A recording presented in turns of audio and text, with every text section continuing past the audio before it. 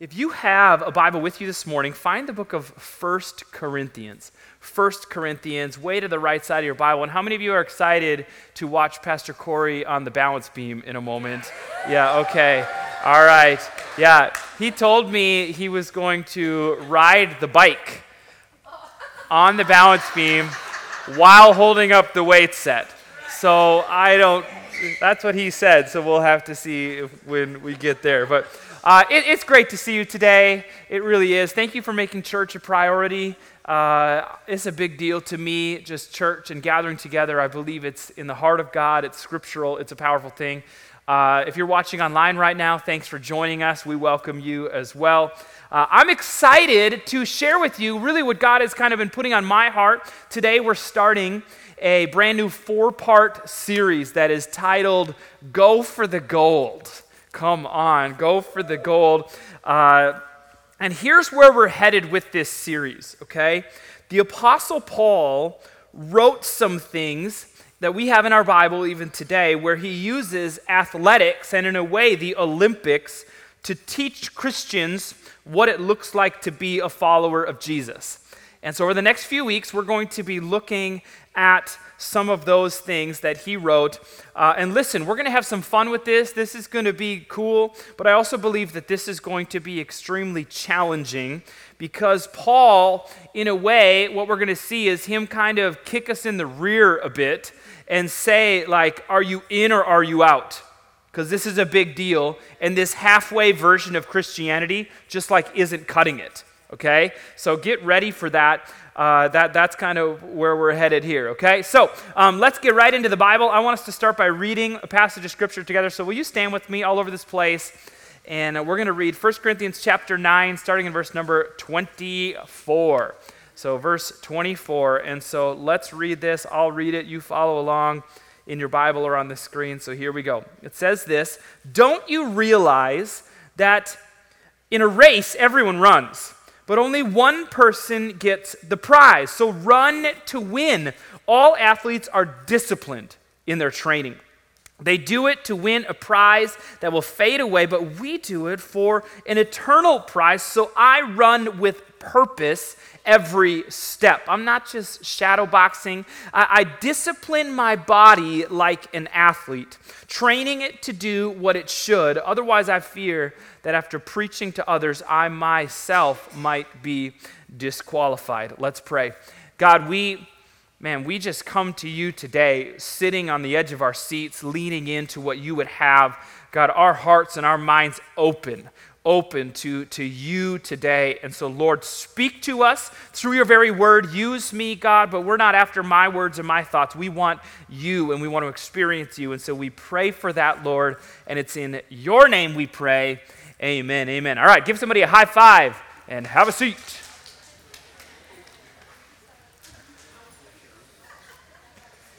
Yes, all right. Okay, how many of you are fans of the Olympics? Raise your hand, nice and high. Okay, come on, that's great stuff. If you didn't know, the Summer Olympics officially begin this week. This next week is like the opening ceremony, all that type of stuff. And over the past month or so, USA and all over the world, but the United States have been holding trials where they have decisions of who is going to be on the American team for different events, and those have been on TV, and those have been all over the news. Like my wife and I, we love the Olympics. It is so much fun. It is a highlight for us from the opening ceremony to the closing ceremony to everything in between. Like, I will watch it all of it. I love it. Like, specifically, I love the Summer Olympics. Snowboarding, skiing, that stuff is cool. Ice skating, whatever. But, like, I love the Summer Olympics. It's where we get the track stuff. Any fan of track and field? Yeah, we got a hurdle over here. Have you seen how high this thing is? This cannot be how high they really are. Right? Like, because I don't think very many of us could even jump over that, let alone like sprint and jump over it. Someone was pointing and saying the real ones are actually higher than that. I don't know. That's pretty crazy. I would hurt myself. We're going to have that out in the entryway for you to jump over on the way out if you want. But I'll go first. I love the track stuff. Like, we get to see the fastest people in the world compete against each other. That is so cool. 100-meter dash, I love that. We have sprints and long distance stuff, and which is awful. I do not like running long distance. Long jump, high jump, throwing events, discus, shot put, like crazy things, throwing javelins. Have you they basically throw this crazy spear like across a football field. That is so cool. All right, and the pole vault, what is going on there? That is an amazing event that none of us should try, right? That is so cool. I love the track and field events. We also have swimming in the Summer Olympics. Raise your hand if you're like, I like the swimming things. Like, okay, a couple of us. You're like, I don't know if okay. That is so much fun. Big names in the swimming stuff for America over the years. We've had Michael Phelps and Katie Ledecky, and this year we have a 15-year-old girl named Katie Grimes. It's a big deal. She's 15, and in the swimming Olympics for America. How cool is that? I love the swimming. I'm excited about that. And then, of course, we have gymnastics. Anyone like the gymnastics stuff? Yes, so cool. I almost wore a leotard today to church, but I didn't. How do you sign leotard? That's what I thought. That's fantastic. But man, gymnastics stuff's so cool with the balance beam. I was looking at this thing. This is crazy. This is really high and really skinny. And that people can do flips and stuff on that it's absolutely incredible. I'm excited about that. We have Simone Biles, okay, all this stuff. Did you know that 2 of the 5 the women's Olympic team are from Minnesota this year? That's crazy. One from St. Paul, one from Isanti, actually, and so that's coming up as well. But what I like most about the Olympics, and we're going to move on to this and get to the Bible quickly, I promise, but I love watching what these athletes are able to make their bodies do. It's phenomenal what they can do.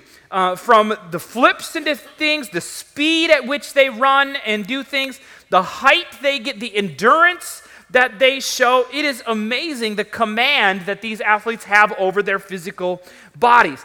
This week I actually found myself reading about the history of the Olympic Games. It's fascinating. Did you know that the Olympics are actually somewhere around 3,000 years old?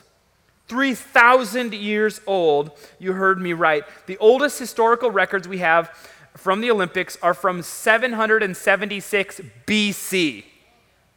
That is crazy, though most historians believe that it's even older than that. That year, 776 BC, we have that historically. At that time, it was a single event, took place in the city of Olympia, Greece, which is where we get the word Olympics. And it was this part of this religious festival to the Greek gods, is how that originally started. Okay, that event was a 192-meter foot race called the Stade, which is where we get our English word stadium. This is all sorts of crazy stuff, okay? This event was a tribute to the Greek god Zeus. That's like Greek mythology stuff. And ever since that point, and even before that, but that point for sure, it has been every 4 years. In fact, a 4-year period in history has now been labeled an Olympiad. That's 4 years, an Olympiad. That's kind of funny. But eventually over the years, they added more events, 400-meter run, long distance run.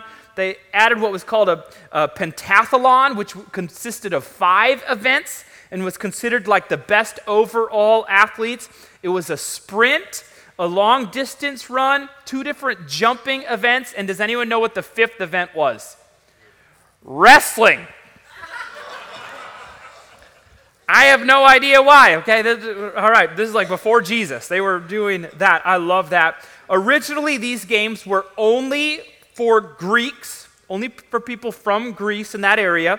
It was only males, but things changed actually when the Roman Empire overtook Greece. And this is where we get closer to the time of Jesus. The Roman Empire in charge of that entire region, even when Jesus was born, including the Greek world. And the Roman Empire expanded what was the Olympic Games significantly, adding more events to it, adding athletes from a much larger geographic region. I thought this was fantastically funny, okay? In 67 AD, this is 67 after, right after the year 0, okay? The famous Emperor Nero of Rome, who, by the way, was famous for his persecution and murder of Christians, he entered an Olympic chariot race. This was 67 AD. Well, during the race, he fell off his chariot, took last place, crossed the line, and declared himself the winner as Caesar. Yeah. That's fantastic. That's how history works. Okay, every 4 years we had the Olympic Games. Okay, from 700 whatever BC all the way until 393 AD.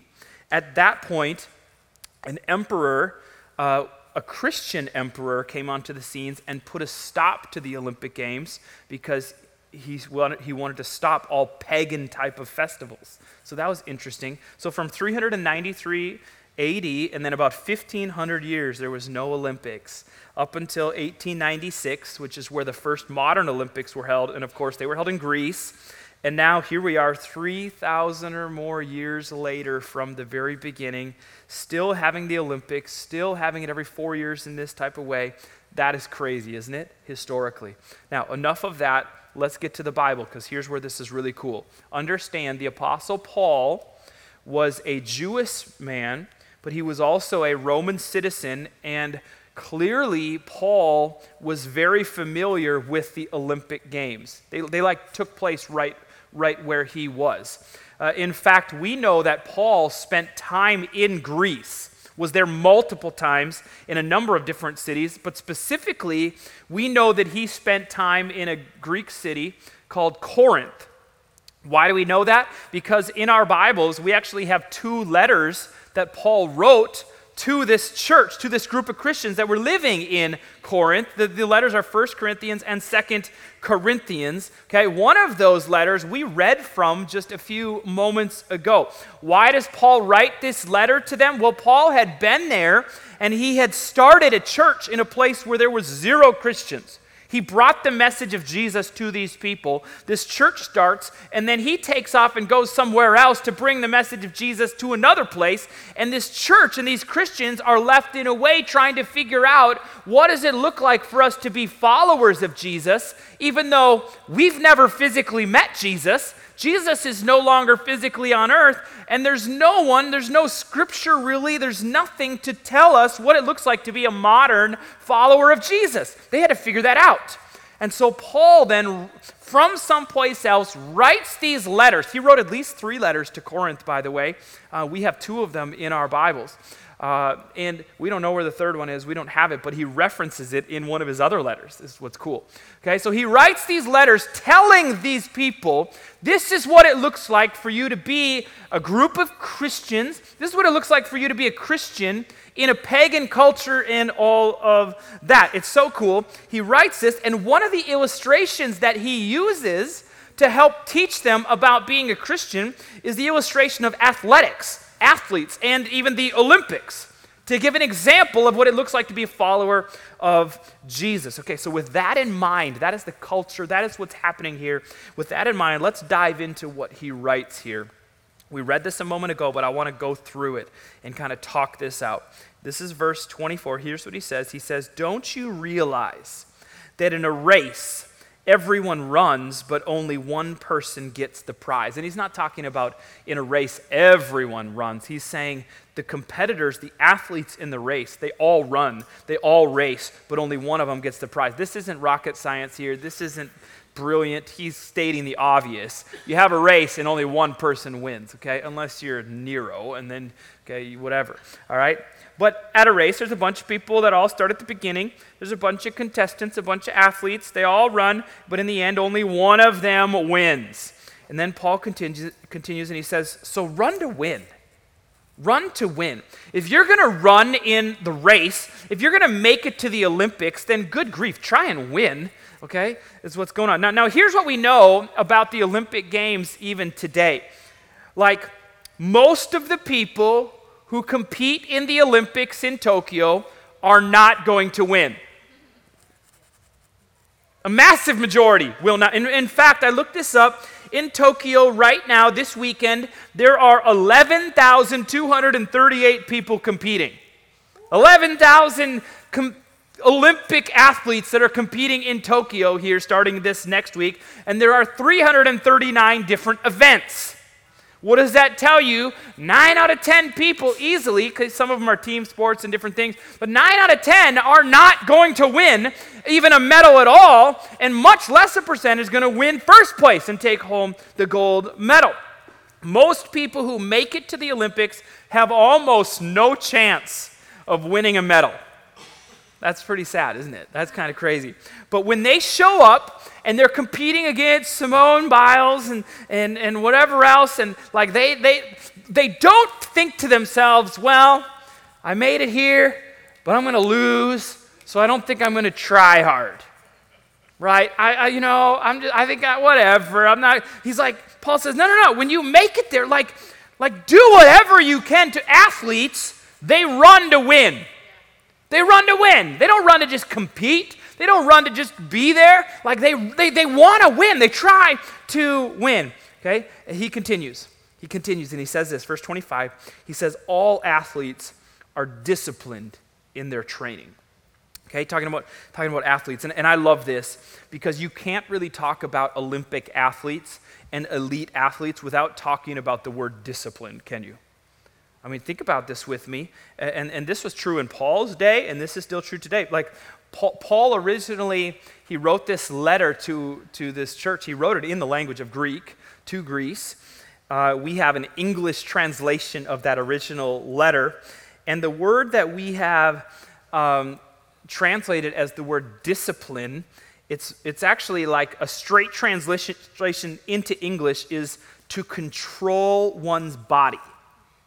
To control oneself is what that word straight means. Like Paul is saying, understand, these Olympians, they don't just show up to compete every 4 years without training, without doing anything. That would be stupid. They would get smoked in everything that they do. Like, no, that's not.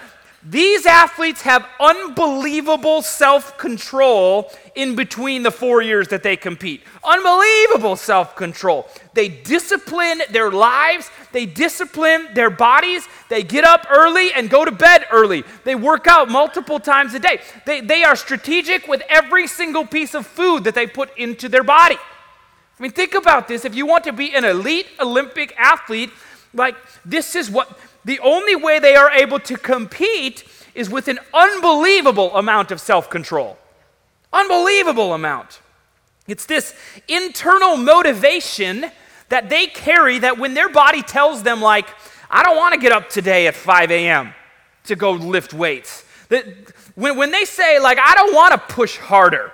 When they say, I just want a cheeseburger, or I just want to go out with my friends, there's something inside of them that controls their body, that controls their mind, and makes them say no to things, like makes their body do things and act in ways that very few other people can actually live.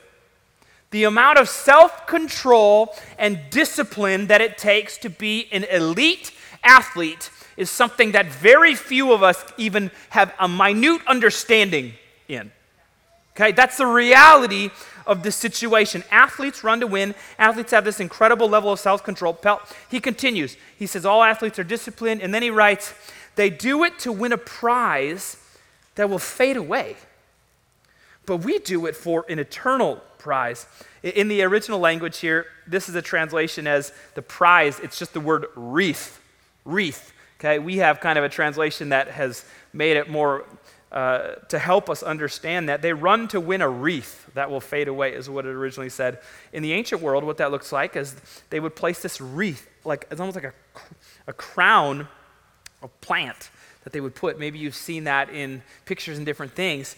And they would put that on the head of the winner, and it's this symbol of they are something special. They are the winner. They are the champion. It's this symbol of achievement and respect. You wear this wreath on your head as you are the best of the best. Okay? Obviously today we don't compete for wreaths in that way. We have gold, silver, bronze medals, and the gold medal winner stands up on the top of the podium, if you've seen this, and they play the national anthem of the country for that person, and everyone in this massive auditorium stands and respects that person's country and that person's accomplishment. That's what we have in the Olympics today. But I have a medal around here somewhere. Here we go. Okay? And so this is not a real Olympic gold medal, if you didn't know that. In fact, it says 2021 Swanville Tournament, 3rd place. That's so fantastic. This is like a 3rd grade baseball 3rd place medal is what we have. It's pretty much the same thing, isn't it? Yeah, pretty much, okay? But here's where like Paul kind of switches and he begins to talk about us, and he says, man, like this is what they compete for. Or in Paul's day it would be the wreath. This is what it is. And in our situation, he says athletes go after this.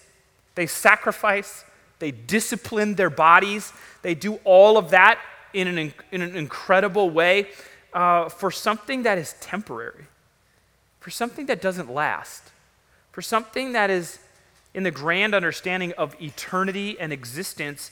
It actually means very little. Like, this is amazing here and now. I don't think that he's downplaying what athletes accomplish, okay? That's not, because he talks about their discipline, and he's just saying, man, in comparison to an athlete, an Olympic level elite athlete who wins that crown and wears that and stands up in comparison to that, what we are after and what we are doing is 100 times, 1,000,000 times more important. That what they go after is temporary. It doesn't last. It will fade away. Like it means very little. We go after something that is greater. This medal is incredible. This medal is the height of physical achievement. What the physical body can go through in order. But what I'm going after, Paul says, it's even greater than that. We do this for an eternal prize. The word eternal here simply defined as without ending. Without ending, like forever, never ending, continuing on and on and on. This medal, temporary, it will end, but there will come a day when nobody even remembers this anymore. Nobody knows where, how many of you can tell me the gold medal archery winner from 1968? Wow. None of us know that. None of us care. In that moment, to that person and his family, think about how big of a deal that was. And for us now, we're like, who cares about that? Okay. Now, okay, I love this, and then he goes on, and he says, so I run with purpose in every step. He's just used this illustration of an elite athlete, and he says, I run with purpose. I'm not just shadow boxing. Everything I do, every step I take, like I'm not just punching the air in practice, okay? Like that may be good for practice and may be good for training, but for me, like it's so much more than that. I discipline my body like an athlete, training it to do what it should. I discipline my body. I control my body. I make my body and my mind do things that it doesn't always want to do, but that's how big of a deal this is to me, is what Paul writes. I'm willing to live my life like an elite athlete lives theirs. That's how big of a deal this Jesus thing is for me. Otherwise, I fear that after preaching to others, I myself might be disqualified. He lands on this Olympic elite athlete illustration, and he says the way in which an athlete goes about their life, an elite Olympic athlete, like That is how I follow Jesus. I run with purpose every step. I I live with self-control. It's like I'm training. That's how serious that I take this. Now, very quickly, before we finish up our service today, I want to just talk about a single word. It's a word that, in my opinion, sums up what Paul is saying here. It sums up the illustration that he's making and the point he's trying to get across to these first century Greek Christians. It's the word commitment. Commitment. And I want you to understand that Paul is saying to these Christians 2,000 years ago, like, it's about your level of commitment. You want to know how to serve Jesus and you want to know how to be a Christian right now in this culture. Jesus is gone and this is your commitment level should look like that of an elite Olympic athlete. Elite athletes carry with them a commitment like no other. It is ridiculous. It is excessive. For most normal people like you and me, it's absolutely crazy, the level of commitment that they carry with them 24 hours a day for a 4-year period. Some of them for multiple Olympic Games. In fact, I was watching this interview with a particular American Olympic gymnast from several years ago, and she said a whole bunch of things in this interview, but one of them just kind of stuck out to me. She said this. She said, if you have never trained for the Olympics, then you cannot possibly understand the commitment that it takes to be an Olympic athlete. When all your friends are going out at night, you stay home and go to bed early. When your family is celebrating a birthday, you don't eat cake. When everyone else is sleeping in on a Saturday, you're waking up at 5 a.m. You are constantly, all the time, every moment aware of the fact that you are an Olympian. Every moment of your life during that season, you are aware of the fact that this is who you are and this is what your life is about and what you are committed to. When your body tells you to quit, you keep going. When you fall horribly, attempting to learn something new, you get back up and you do it again. Being an Olympic athlete, listen to this, impacts everything you do, everywhere you go. It impacts your entire existence. You hear that? For those 4 years, you are 100% all in, committed to being an Olympic athlete. And that's a commitment few people will ever understand, and a commitment few people will ever experience. Now listen, that's the illustration. Do you hear this? Do you hear that? The illustration Paul uses. And listen to me. There are far too many people that call themselves Christians but are not committed. You understand what I'm saying? There are far too many people. Paul says, I'm like an Olympic athlete 100% all the time, every day committed to following Jesus. This is not something I only do on Sundays. This is not something I do part way. This is everything I am, everything I have, all the time. All the time. Music team, will you please go? Or please come. You can go, but come. Go out and then come. Come. Listen, before we finish this, I think we need to ask ourselves kind of just an important question and understand this is kind of like, in a way, a very general, vague, almost a rah-rah sermon of he has thrown this out here of this is how committed we should be. Over the next couple of weeks, we're going to kind of flesh this out a little bit and go into some more detail and how do we do this and what does this look like? Okay, but very simply, not very many people in our culture are living their Christian life in this way. And the question is, what's my level of commitment to the cause of Jesus Christ? What's my level of commitment? And listen to me here. There's a whole lot of us who sit on the sidelines and watch the Olympics, aren't there? And at times, you can be so invested in what's happening even on the screen that it's like you feel like you're actually a part of it. But let's not fool ourselves here. We are not Olympic athletes. We have not put in the time.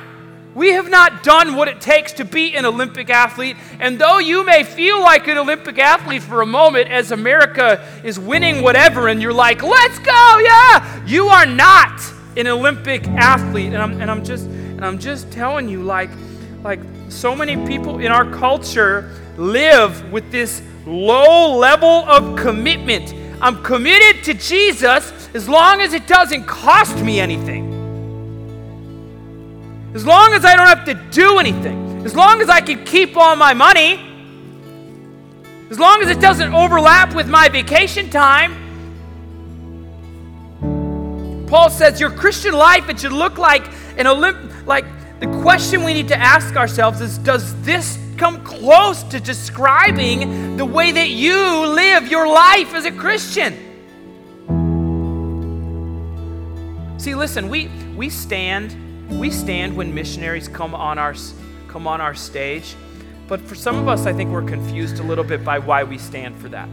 Okay, we don't stand because someone has just made the decision to move across the world.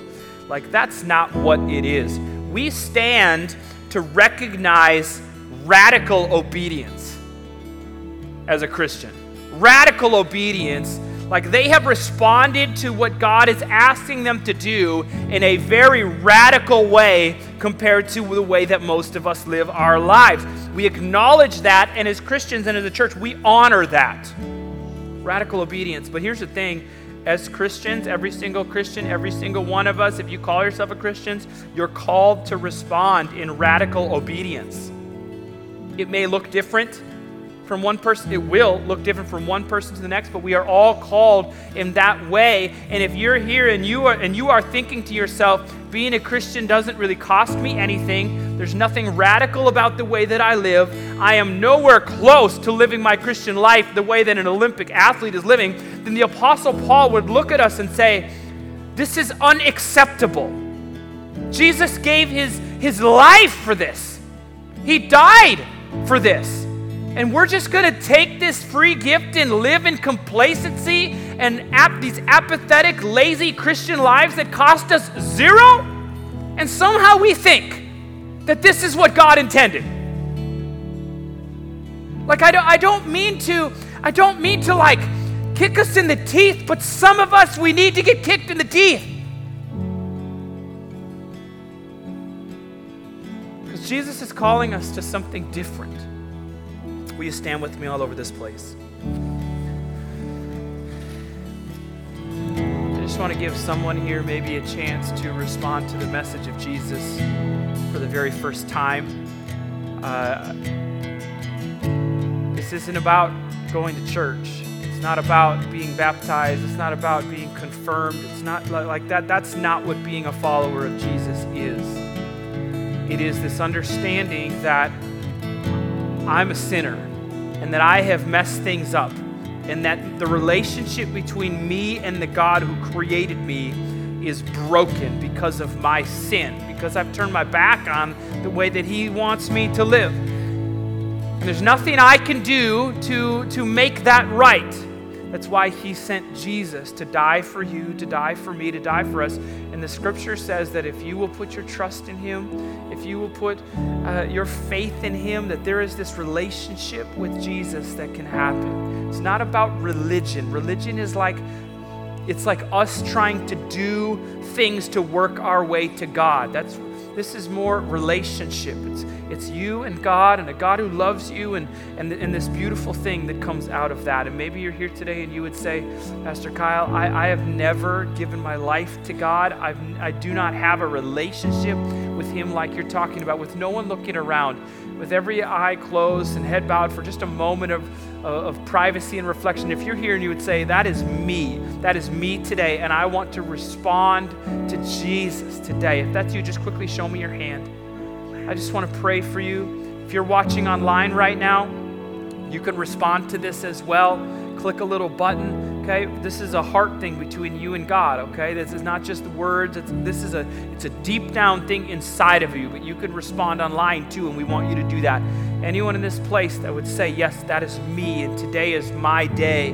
I want to respond to Jesus today in that way. Okay, church, can we just pray together for those that are responding, for those that are making this commitment? Can we just pray? Everyone in this place, pray this. Pray, Father God, I give you my life. Thank you for sending Jesus to die for me. Forgive me of my sins and change my life. In your name I pray. Amen, amen. Come on, let's put our hands together and we celebrate that.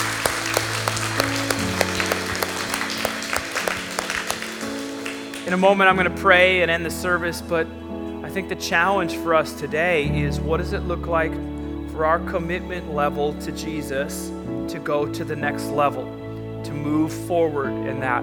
The next couple weeks, we're going to talk about that and be more strategic with some of that, but I think that's where it starts, with this desire of Jesus. I want my life to be about you, and I discipline my body and I move in that direction with everything that I do. Let's pray before we go. God, I pray that as we walk out these doors today, that we would be, God, moved to commit our lives to you in a different way. That even as we think through this illustration that Paul gives of an elite athlete, training, disciplining, self-control, all of those things, God, I just pray that we would be overwhelmed with this desire to live our life for you that way. And so, God, help us, change us, challenge us, move us forward, oh God. We give this to you, Lord, and it's in the powerful, life-changing name of Jesus we pray. And everybody said,